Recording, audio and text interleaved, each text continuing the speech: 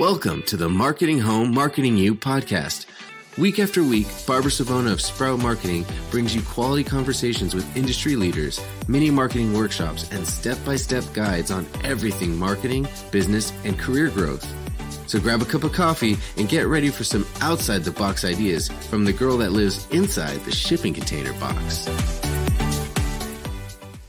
David, I'm so thankful that we're here today, and I'm so excited. I've been looking forward to this conversation. So I just want to welcome you to the Marketing Home, Marketing You podcast. Thank you very much for having me today. I'm really excited. So David, we're talking about wellness, not just, talking the talk, but actually walking the walk. So when you think about wellness, what does wellness mean to you? Well, interestingly enough, it's funny, and I'm going to break this question into two parts, right? Because if you would have asked me what wellness meant when I was a kid, in my 20s, I would have just said, it's going to the gym and working out. And I would have left it at that. If you ask me at this point in my life, having just turned 48 on Sunday, it has a totally different meaning for me. And wellness is really an all-encompassing kind of 360-degree view on a human being, which includes both their mental state and their physical state and how they relate to the world. And they're either in good health or bad health or somewhere in between. But that, wellness is kind of the overall scorecard for a person that goes from A to Z and not just ending at their physical appearance. Why is it so important for you to do this now with your team? Because like you and I have talked about, there was already a culture in place. You had up a lot of the culture at a certain point, and it was inherited, then kind of like kept on institutionalized from what it was. Why was it so important for you, for your company to evolve as you did? Yeah. So, the first and foremost thing that is the most bizarre ever is, I took a look at my own life and said, one time I went in for a dentist appointment, right?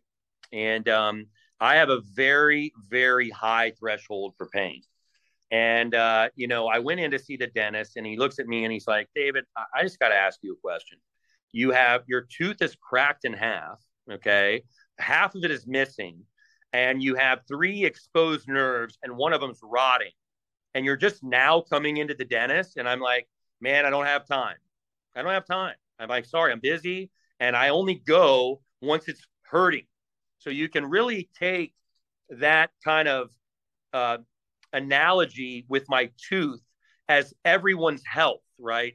They only go see a doctor when it's so painful they can't stand it anymore, right? And so if you break that down and you look at human beings in general, and I looked at the people here in my office, we had this mentality of, I'll never forget, I celebrated once an employee who came into our Monday morning meeting covered in blood because the guy had gotten T-boned at an intersection up the street and left his car there, tied a rag around his head where his head was split, or a T-shirt, and still made it to work and attended the meeting. And I'm like, yeah, there you go. Way to be, that's our guy. Well, we celebrate people overcoming adversity, but that's actually a travesty because people don't put their health paramount. So what is going to happen to virtually everyone who works in my office if we kept using that mentality, right? Every single one of them is going to meet with a major health crisis at some point in their life, whether it is, they're so overweight they have a heart attack, or they burn out from stress, or they start taking all these pills to sleep and wake up and everything else because they mentally can't handle what they're putting themselves through, right? And so, number one thing that I saw, and it goes back to that thing we were talking about earlier, which is, the Dalai Lama, when asked what the thing about human beings he thought was the most unexplainable item, was that most human beings will sacrifice their health, their relationships, their family, and their kids in pursuit of financial success. And then when they have the financial success, they spend all their money trying to buy their health back, create a new family with the new wife and the new kids because the other one is ruined because they hate him because he never spends time with them. And then what was it all for in the first place, right? So I take that to heart because that's what I wanted to fundamentally change in the business, which is your health and wellness comes first, not second and third, first. And so in doing that within the company, we had to create a environment where, number one, everyone is not at the same fitness level. You have experts that work out every day, and you have people who haven't worked out in 17 years. Okay. So you have to come up with a program that works for everybody on those ends of the spectrum and everybody in between, which is not easy to do. So the first place we started was education. So 2 days a week, we have what we call our healthy lunches, and they're all vegan, plant-based, no sugars, everything alternative. And we have lunches for the entire company. And during those lunches, we bring in speakers that educate them on water intake, proper sleep, the benefits of sound healing and meditation. And the interesting thing that happened from there was most human beings, when they're given knowledge, it plants a seed and it's there. It doesn't go away. And so what I saw, which was an most amazing thing that I didn't believe would happen, is that I would go to these lunches and gatherings that we would have before this, and everybody would be talking about work, what they did on the weekends, you know, Game of Thrones, whatever. And now, after planting the seeds of this education, I go to these lunches and literally hear this conversation. Man, I'm trying to get my water intake for the day, but I really don't like the taste of water. And the other guy's shooting back saying, hey, guess what? I bought one of those soda machines that infuses flavors into the water, and it's amazing. And I'm drinking these, you know, strawberry flavored drinks, and I get my water down. And I'm like, oh my God, we planted the seed of how important water is, and it's taken on a life of its own. These people are coming up with their own hacks of how to get their water intake, and I didn't have to teach anything on that. Now my own people, armed with the knowledge, understand how important water intake is and what dehydration and things cause downstream, and they're taking it upon themselves to figure out a way to meet a challenge because we gave them the knowledge of why it's so important. Well, and that's the reality. For real change to happen, people have to, it really is inside of you, right? The motivation has to be, you just have to be armed with, why do I want to do it? And I think one of the things that you were sharing that I thought is so neat is, you know, people were so willing to give our health away to an expert that spends 5 minutes with us and tells us you need this pill. And yet we spend 24 hours a day inside of ourselves. We can make the biggest impact and the biggest change. We just have to get quiet enough to be able to hear this. And so I love that you're doing this during work time, because sometimes people won't buy out the time for themselves, but the fact that it's been gifted to them in a sense is really cool. So to me, that's you talk about that, Barbara, and I think that's the one most important thing. So for anybody out there that ends up watching this, that wants to take on some kind of health and wellness initiative, it is an investment. But who better to spend your money on and time and investing on than the people who are making your company work? Absolutely. It's the smartest spend you can make, and it's not that expensive, right? I mean, look, to be honest with you, what are some benefits we get when we have those healthy lunches? Our lunches are 45 minutes, and the people are right back at their desk versus the hour that they go out. So yeah, we had to invest in the cost of materials of putting on the healthy lunch, but we're also probably gaining 15 minutes of time that these people would have been spending in transit or in their car or traffic or getting a reservation at the table or whatever, and then maybe stopping in to do an errand on the way back. Now we have them here at the office captive, and we picked up 15 minutes. Right. So although it is an investment in time and money in your people, you know, there are other wins that you get by doing this if you do it smartly. Well, 100%. I would think that when somebody says, hey, I care enough to do this for you, there's a loyalty factor that cannot be measured in, you know, an immediate dollar amount, but it feels good to know that your employer cares about you. And to me, that's probably a side benefit that's not even necessarily measurable. Yeah. I mean, we have actually, Barbara, we did some internal polling before and after about the environment, et cetera. And what I can tell you is I don't even need that polling because I see it. Okay. I have an employee that, is probably, 100 pounds or so overweight, had lost a lot of self-confidence, admittedly started being a recluse, didn't want to go out, didn't want to socialize, whatever. And I take my breakfast after I work out downstairs on the first floor near the gym. And she's in there every morning getting her steps in, hitting the treadmill, whatever. And I was sitting there and it was completely unsolicited. I didn't ask her opinion or how it was going.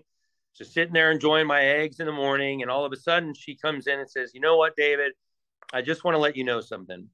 By giving me the ability to work out here at work and learn about nutrition and drink my water and stuff, it has completely changed my mental health to where now I feel so much better about me, because even though I haven't shed 100 and something pounds, I'm doing something about it. And I feel good about myself for putting in the effort to do something to change my life for the better. And it has made me want to interact with people more, have more self-confidence, be able to talk about the positive changes I'm doing in my life to the people around me, which gets them happy because they know I'm doing something to take charge of my life and not just be a spectator. And so, I could do all the internal polling in my life. And when I hear stories like that, that's all I need to hear. That's all I need to hear. Yeah. I mean, you see the impact. And I think people don't realize that when you do something to take care of yourself, the message that you're sending yourself is, I care about you. And everything starts to kind of then reciprocate. So I have a question from an operations standpoint. You still obviously need to push your teams. There's still goals. There's still financial things you're going after.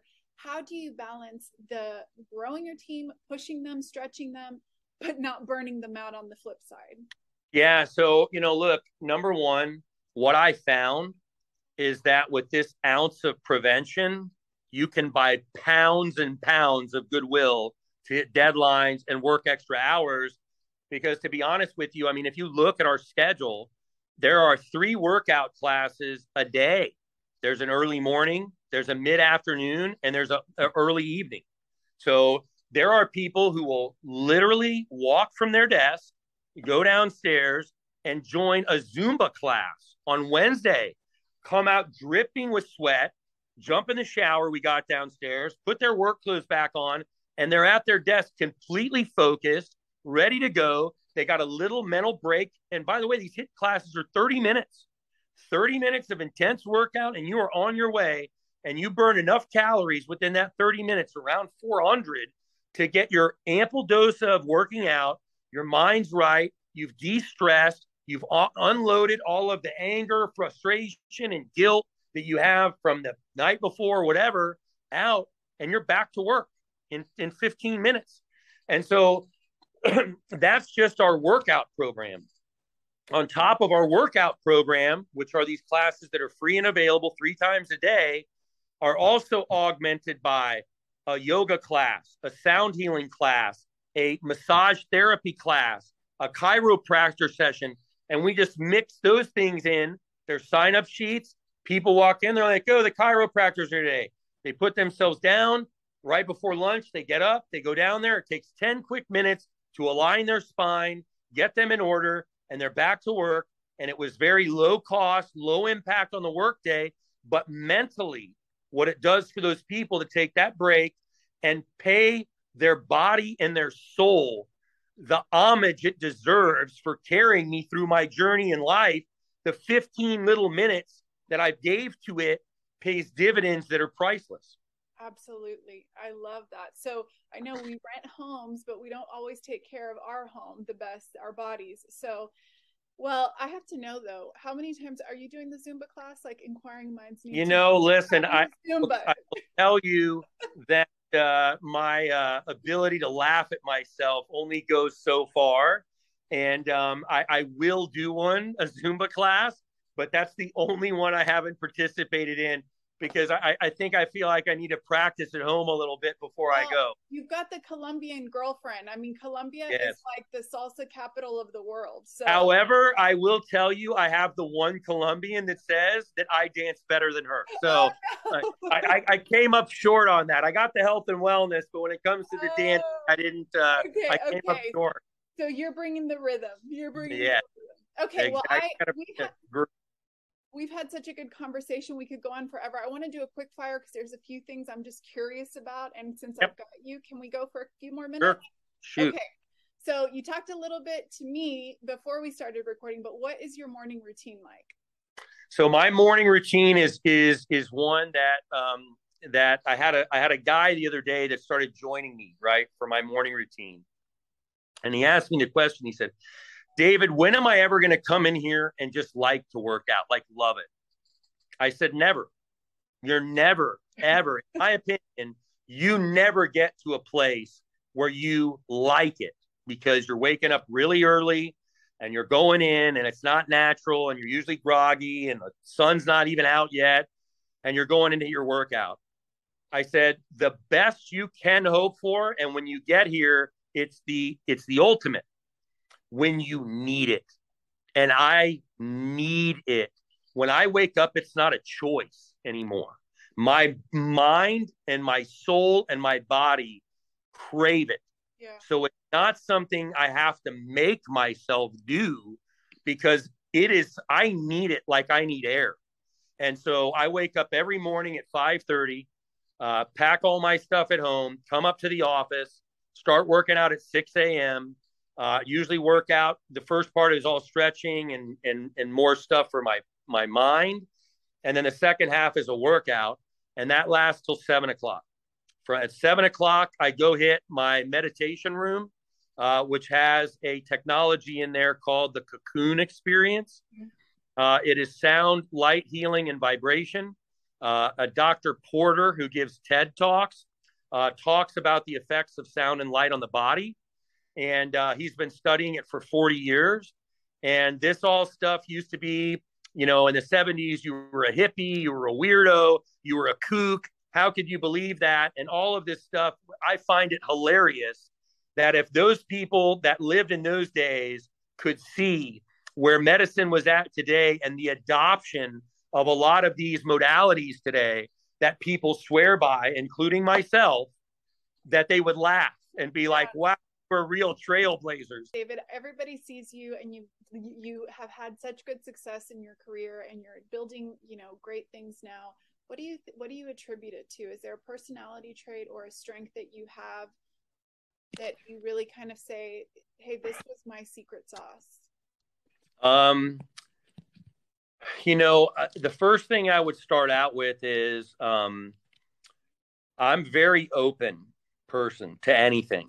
And, people always ask me, like, why do you always win deals? Why do you always get the deal? Why do you always find the opportunity? Why do people show you things that they necessarily wouldn't show someone else? And, in my mind, that stems around being very positive. I'm a very positive person. I really, truly believe anything is possible. I don't like the word no, or I can't, or that's impossible, or, no one can do that. Those are the kinds of catchphrases that actually get me going and make me want to do something when someone tells me that's impossible or can't be done.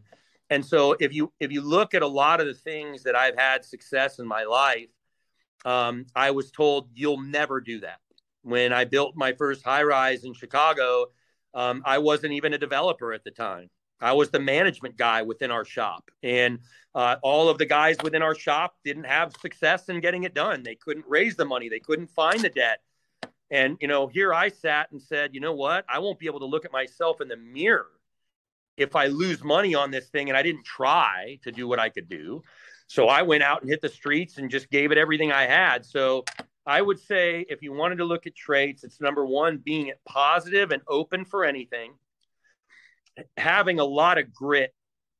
That's probably the most important is grit, because you get told no, you get told you're insane, you get told you don't know what you're doing, And if you listen to these people who are usually authoritarians in their space telling you this, then you'll never do anything. You'll only do what that man could do. You'll never do what you could do. And you'll never know what you could do because you never tried. And so, one little story about that, about grit, is that when I built the first high rise that we had ever built here at the company in Chicago, Envy, which won high rise of the year, by the way, and was a huge financial success, we went to 126 banks. 126 banks before one said yes. I mean, at about 80, you start to lose faith. At 80? I would. Well, for me, like, man, maybe even someone with high grit at around 80 would be like, this is a loser, right? And I said, no, unacceptable. I refuse to quit.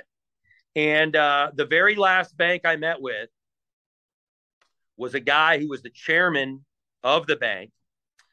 And in sitting there with the guy, we started talking. And the one thing we bonded around was the fact his father had left him the bank to take over. And my father was leaving me my company to take over. And so we had that kind of, dutiful son, have to deliver, pressures on you kind of thing. And I said to myself as I was sitting there, this guy is going to do the deal. And I sat there and told that guy about the lunch money I borrowed and paid back from the third grade and why I was a good bet and this, that, and everything else. And that guy was the only guy who did the deal. And after 126 banks said no, that guy said yes. And if I didn't have tons of grit, in my corner as a attribute and a character trait, I probably would have quit at around 10 to 15. That is awesome. I would add to that, though, just the few times I've been around you, you always make everybody, regardless of their significance or their role, feel seen. Like, I've noticed that about you. So I think that's another thing that I offer you anything. And I appreciate that you see that, because one thing I am definitely not is an elitist. I could care less how much money you have in your bank account. What I do care about is what kind of human being you are. And I don't care if you're a billionaire. If you are morally bankrupt, you are persona non grata to me. I don't even care about you as a person, nor can I, because I measure the value of a human being by how many people's lives you impact for the positive. And if you impact other people's lives for the positive, all the way around, you're a great human being. And if you're somebody who is self-serving, counting the bank account as your self-worth, and if someone can't help you climb the ladder, they're not important. I don't have a very good view of you. Well, this has been such a treat for me, because I love talking to people that are passionate, and my goodness, this is something that you're so passionate about. I'm like, all the gestures and everything, I feel your energy coming through the screen. So is there anything that we left on the table that you want to kind of leave as our partner? Look, all I can say is that in all my research and study of human beings, human nature, why we're here, what makes us tick, and so on and so forth, it was very interesting that, all of this turn of events came about, all this vision and plan and everything during the pandemic. So, we took the opportunity. A lot of people just said, you know what, this is a great chance to just do nothing and sit on their hands and, go home and crack open the bottle of wine and watch every single thing on Netflix and sit and talk about how the world might end. Right. Well, we didn't do that. We held summits at my lake house, late night campfire sessions, planning about how we would come out of this thing different. And what were the things in the world that were changing, and how would we meet those challenges? And first and foremost, I said, I'm going to build an environment that is next generation, that is something different than anybody has put into place. And I'm going to infuse a health and wellness as a paramount to being part of this company, is taking care of yourself for the long term, because this is a marathon, not a sprint. And I have 30-year employees and 20-year employees. And I want to be able to look out at those guys and say, I have a happy, healthy, satisfied team member, and not, I have a employee that owes his soul to the company store, and the minute that he doesn't perform, he's fired and get rid of him. And, I came from that mentality. I mean, that was what was ingrained in me as a business leader my entire life. And the first go round, I ran my company like the military. And there was not a lot of sympathy, and there was not a lot of empathy, and there was not a lot of understanding. Now, I may have done that personally because it's who I am with the people one-on-one, but the culture was the opposite of that. Yeah. Very cold, and it was all about results. And if you don't perform, get out, and all that kind of stuff. And I look back on it and recognize there was a time and place for that in the world. It's not anymore. No one puts up with that. People recognize their value. They want to know that their employer understands and sees the value in them, and that promotes them as a human being and not just as an employee.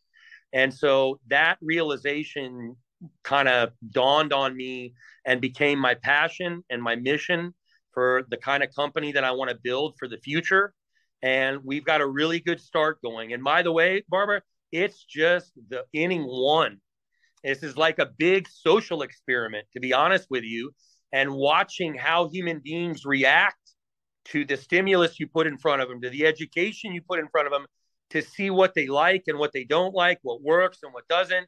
And so we still got the laboratory going over here as we continue to test various things as to what works and what doesn't.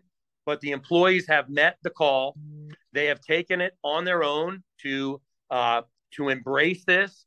And the stories that come out of these people and how it's changing their life is so inspiring to me as a leader that it makes me want to do more. It makes me want to create more. It makes me want to push our boundaries more to see exactly how far we can take this across the board, both at our sites and at our corporate office. So we haven't made it to the sites yet, just a little bit. And that could be our next podcast. Is Yeah. This is all corporate moves we made. But again, I like to believe that I'm a very authentic person. I can't fake with my energy and how I am. It's very hard for me to fake believing in something.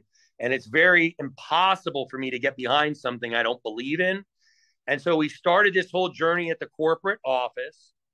And when I saw how these people took to it and engaged in it, this is the start of what will transpire on our sites. We've got our first property, Culebra Commons, which is Lynn living at Culebra. And we have launched a very light version of this. And if you talk about employees being happy that you invest time in them, imagine residents and how they feel when you have free nutrition classes, free workout classes, free yoga sessions, free education on health and wellness, how they must feel about the company that they spend their rent dollars with, taking time to invest to get the most out of the resident that they're in, and what that must do to their mindset.